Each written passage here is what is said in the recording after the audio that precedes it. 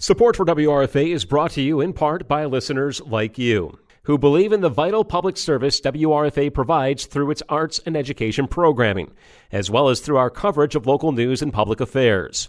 Plus, your generous support lets us provide a number of volunteer-based programs to be shared on our airwaves. Help keep community radio in Jamestown and Chautauqua County alive by making a contribution today. To make a tax-deductible donation or learn more about becoming a station underwriter, use the donate page on our website, wrfalp.com, or send a check to WRFA Radio, 116 East 3rd Street, Jamestown, New York. Or you can call 716-664-2465. And again, you're listening to Community Matters. The Robert H. Jackson Center recently presented its State of the Center to Jackson Society supporters, which included plans for the future. We spoke with Center Executive Director Kristan McMahon about those plans. We have Robert H. Jackson Center Executive Director Kristan McMahon with us in the WRFA studios today. Welcome. Good morning, Julia, or hello, Julia. So, we recently presented the 2023 State of the Robert H. Jackson Center, which acts like a review of the past year for the center. So what can you tell us that you learned about or what did happen in 2023? Yeah, so this is one of my favorite things that I get to do because we have, I think each year that I've been here, and it's a little over 4 years now that I've been in this role, I feel like you can really see the progress that we're making. So this is always a fun report for me to make. But in 2022 into 2023, our board has really spent a good portion of the last 18 months in what we're calling capacity planning mode. And we were fortunate enough to be a participant in the Western New York Foundation's ICAP program. And so that gave us access to a facilitator to really help us walk through where we were, where we wanted to be, and then identify the gaps between where we are and where we want to be. And so we spent most of 2022 developing those plans, really doing that work. And so the implementation started in January of 23. And so during the course of the last 8-ish months at this point, we have done some internal work. We are also working on our position. So one of the gaps that was identified is that we really need some additional staffing at the center. And for me, especially, a director of programs and education is one of those key positions. And so we posted for that position in early July. We hope and interviews will begin in the next couple of weeks. So the plan was we'll send out notices in the next 10 days or so to the people we'd like to interview and have those kick off hopefully just after Labor Day and hopefully have somebody on board before the end of the year. Because while I have a lot of fun with the programs and the education piece of this, I'm not an expert in this. And so we really need someone who can take those next steps, who really can identify these are the resources that teachers and students need. These are the programs that we should be planning to educate at all levels. And so someone with that really heavy program and education background is necessary. Mm-hmm. And that was one thing. Was there anything else that you found that through looking at this with ICAP that you maybe want to change or improve upon? So we actually have 5 pillars. So we have a building pillar, a program pillar, an organization pillar, a technology pillar, and a development pillar. And so typically I do that in alphabetical order, but for whatever reason I did not there. And so we're taking a look at our building, and part of it is both ensuring that the structure of the building itself is robust, and since it is the oldest brick home in Jamestown, making sure that we're doing everything we need to keep that up, but then also how we're using the building to tell Jackson's story. And although not in the immediate plan, this is more in the 1 to 2 years out, we would like to work with an exhibit designer and really go through the building and figure out the ways we can use the building itself in order to tell Jackson's story better. I have a lot of ideas, but I don't want to bias an exhibit designer on that. But I think that I think the building itself lends itself to nice storytelling.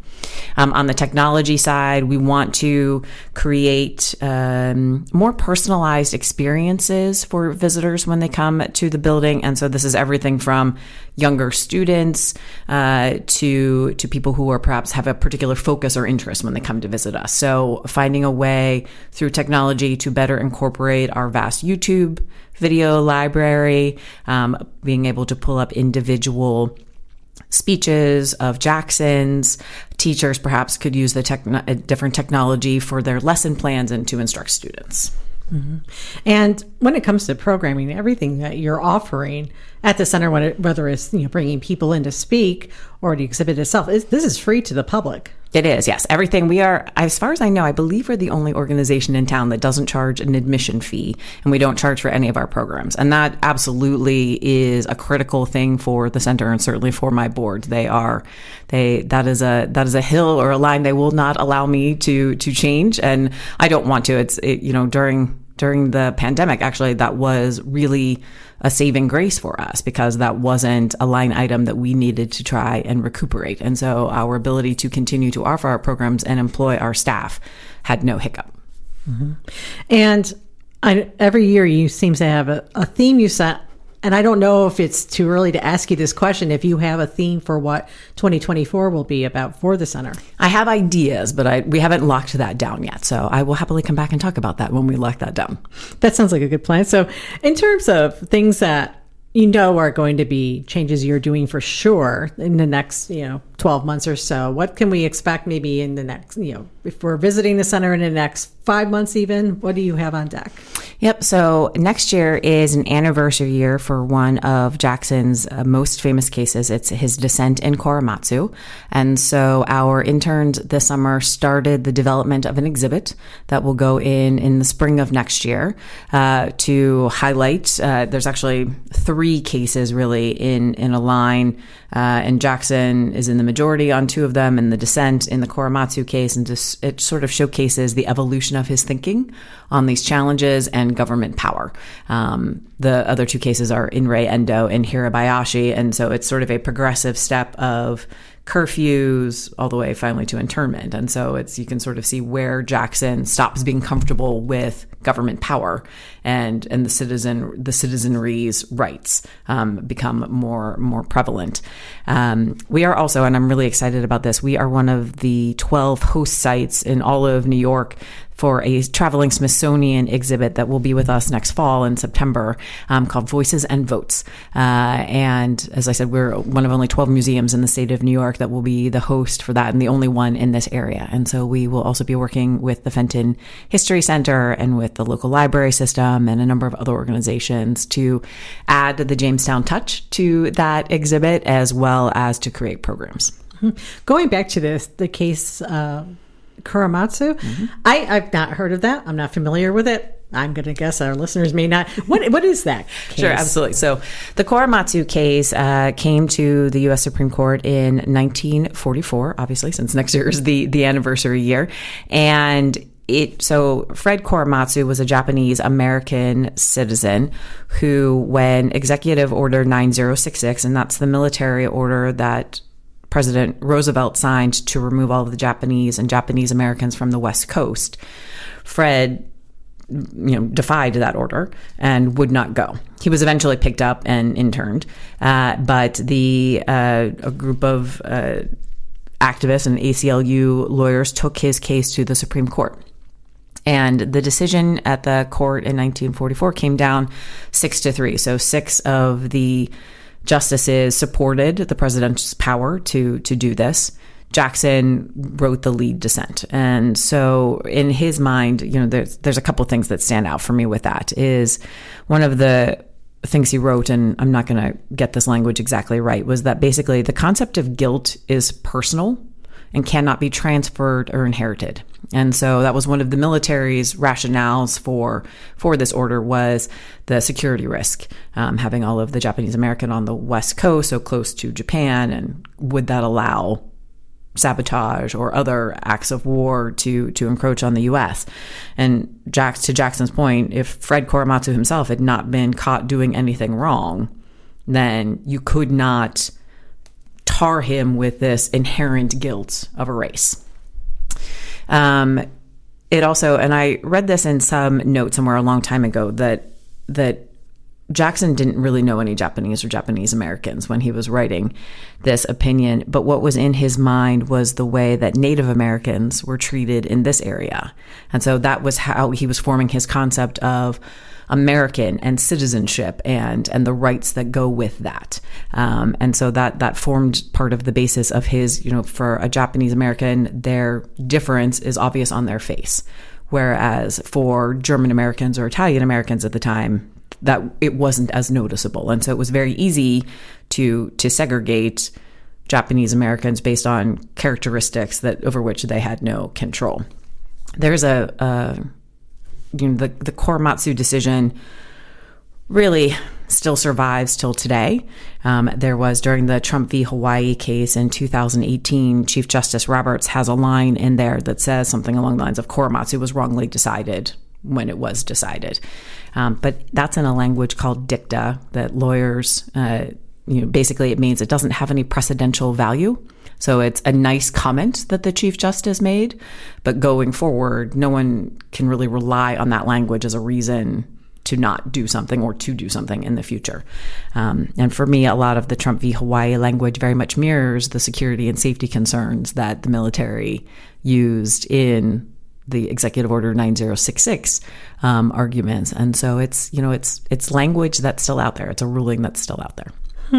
That's interesting because I wasn't aware. I was aware of, the Japanese internment during World War II, but I hadn't heard about a Supreme Court case that had made any determination on it. Because it's one of those things, unfortunately, they probably don't have time to get into even in AP American history classes for high school students. So, yep. So that's interesting. So you have that, and then the Smithsonian exhibit as well. Is this something that started out at the Smithsonian Center in Washington, and then they just made a traveling exhibit of it? Or is this around any kind of particular anniversary? That's a good question. And I don't know the answer to the former question. I don't know if it's something that the Smithsonian had in their own building before, because they do develop traveling exhibits just as a regular course. It is something through the Museum Association of New York that the opportunity was brought to the museums in New York.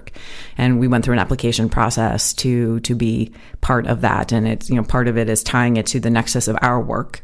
And I had reached out to, since Jamestown is the home or was the home of the American Voting Machine Company, I checked with Fenton to see if we had any of those old machines, and they do. Figuring out how to get it from Fenton to the Jackson Center will be another interesting challenge. But these are, there are pieces of Jamestown history that are very much tied to this exhibit, between voting machines and some of the early activists and suffragists that were here in town, plus obviously Jackson's federal career. There's a nice nexus here that I think will create a really interesting exhibit. Mm-hmm. Will that be this September or September 2024? September of 2024. Okay. Yes. I got excited, so I guess I got to wait a year.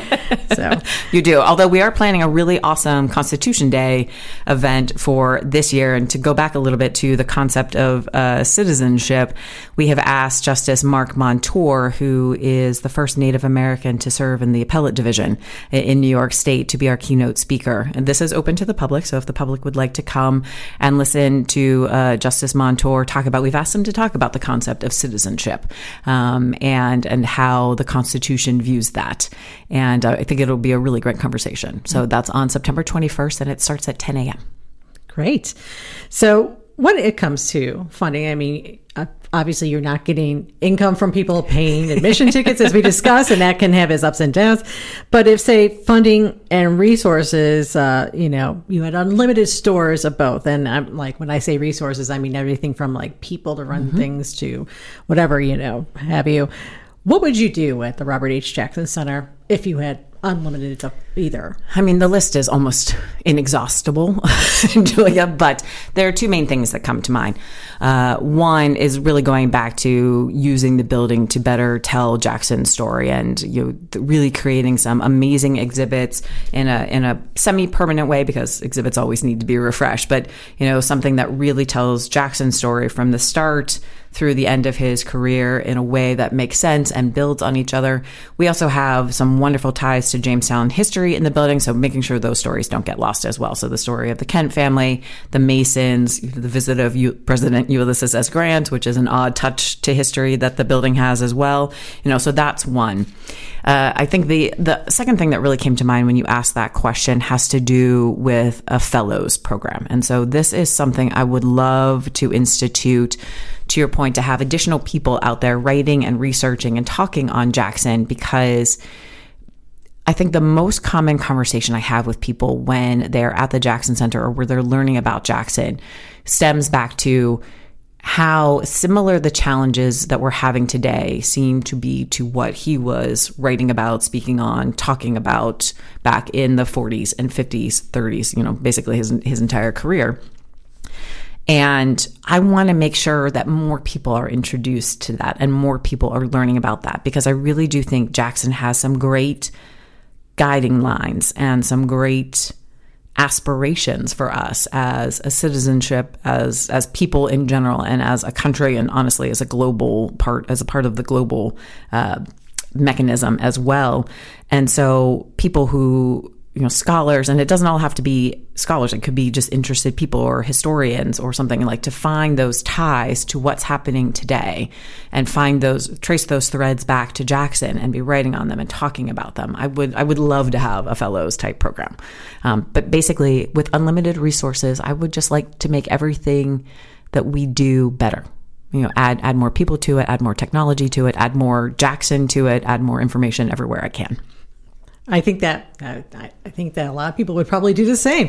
So, and I'm thinking about Jackson and this case law. I mean, we're talking about something that happened with the one case is thinking about.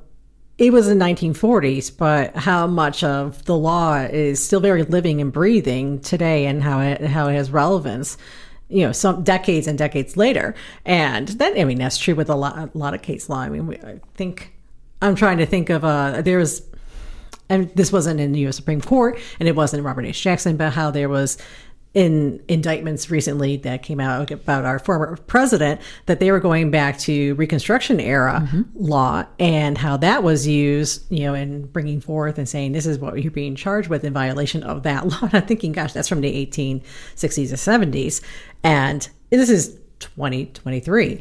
And it's one of those, you really almost would need a fellow to really be able to get into a lot of that, because even though Robert H. Jackson's life is much shorter than our country's history, there's still, in terms of everything he decided or had a say in, there's a lot you could dig into there. Absolutely. It's, even in this most recent Supreme Court term, there was a case called 303 Creative, which was a woman in Colorado who was interested in starting a web design business, but she hadn't done that yet because she was concerned to do so because she did not want to create websites for same-sex weddings.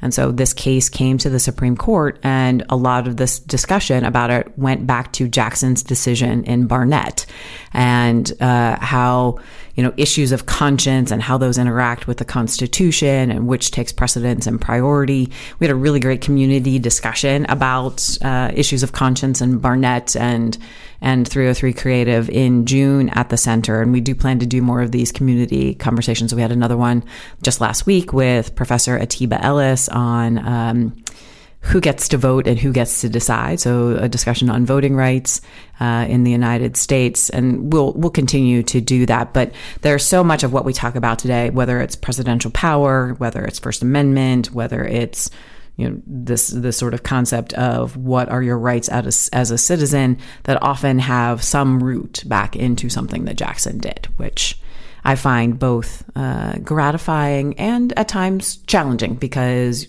I think had hoped that there would always be more progress. And so if we feel like we're talking about the same things over and over again, is where are we seeing the progress? I'm not saying that there isn't some, but that, progress in some instances is very incremental.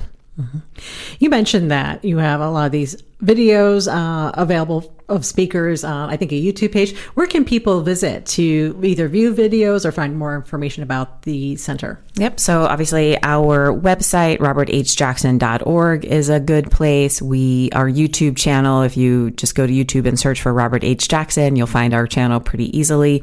We also have a podcast called Liberty Under Law. So you can find that podcast anywhere you get your podcasts, and those typically are and we started that during the pandemic as well. So those are typically programs that we have done that we have turned into podcasts. So if you weren't able to tune in either live or watch it on YouTube, that's another way for you to consume it. Mm-hmm. Anything else you'd like to add, Kristan? Not at the moment, Julia. Thanks for asking me to chat, though. Well, thank you so much for coming in. And for people, if you're looking for more information, again, the website, roberthjackson.org. Thanks again, Kristan. Thanks, Julia.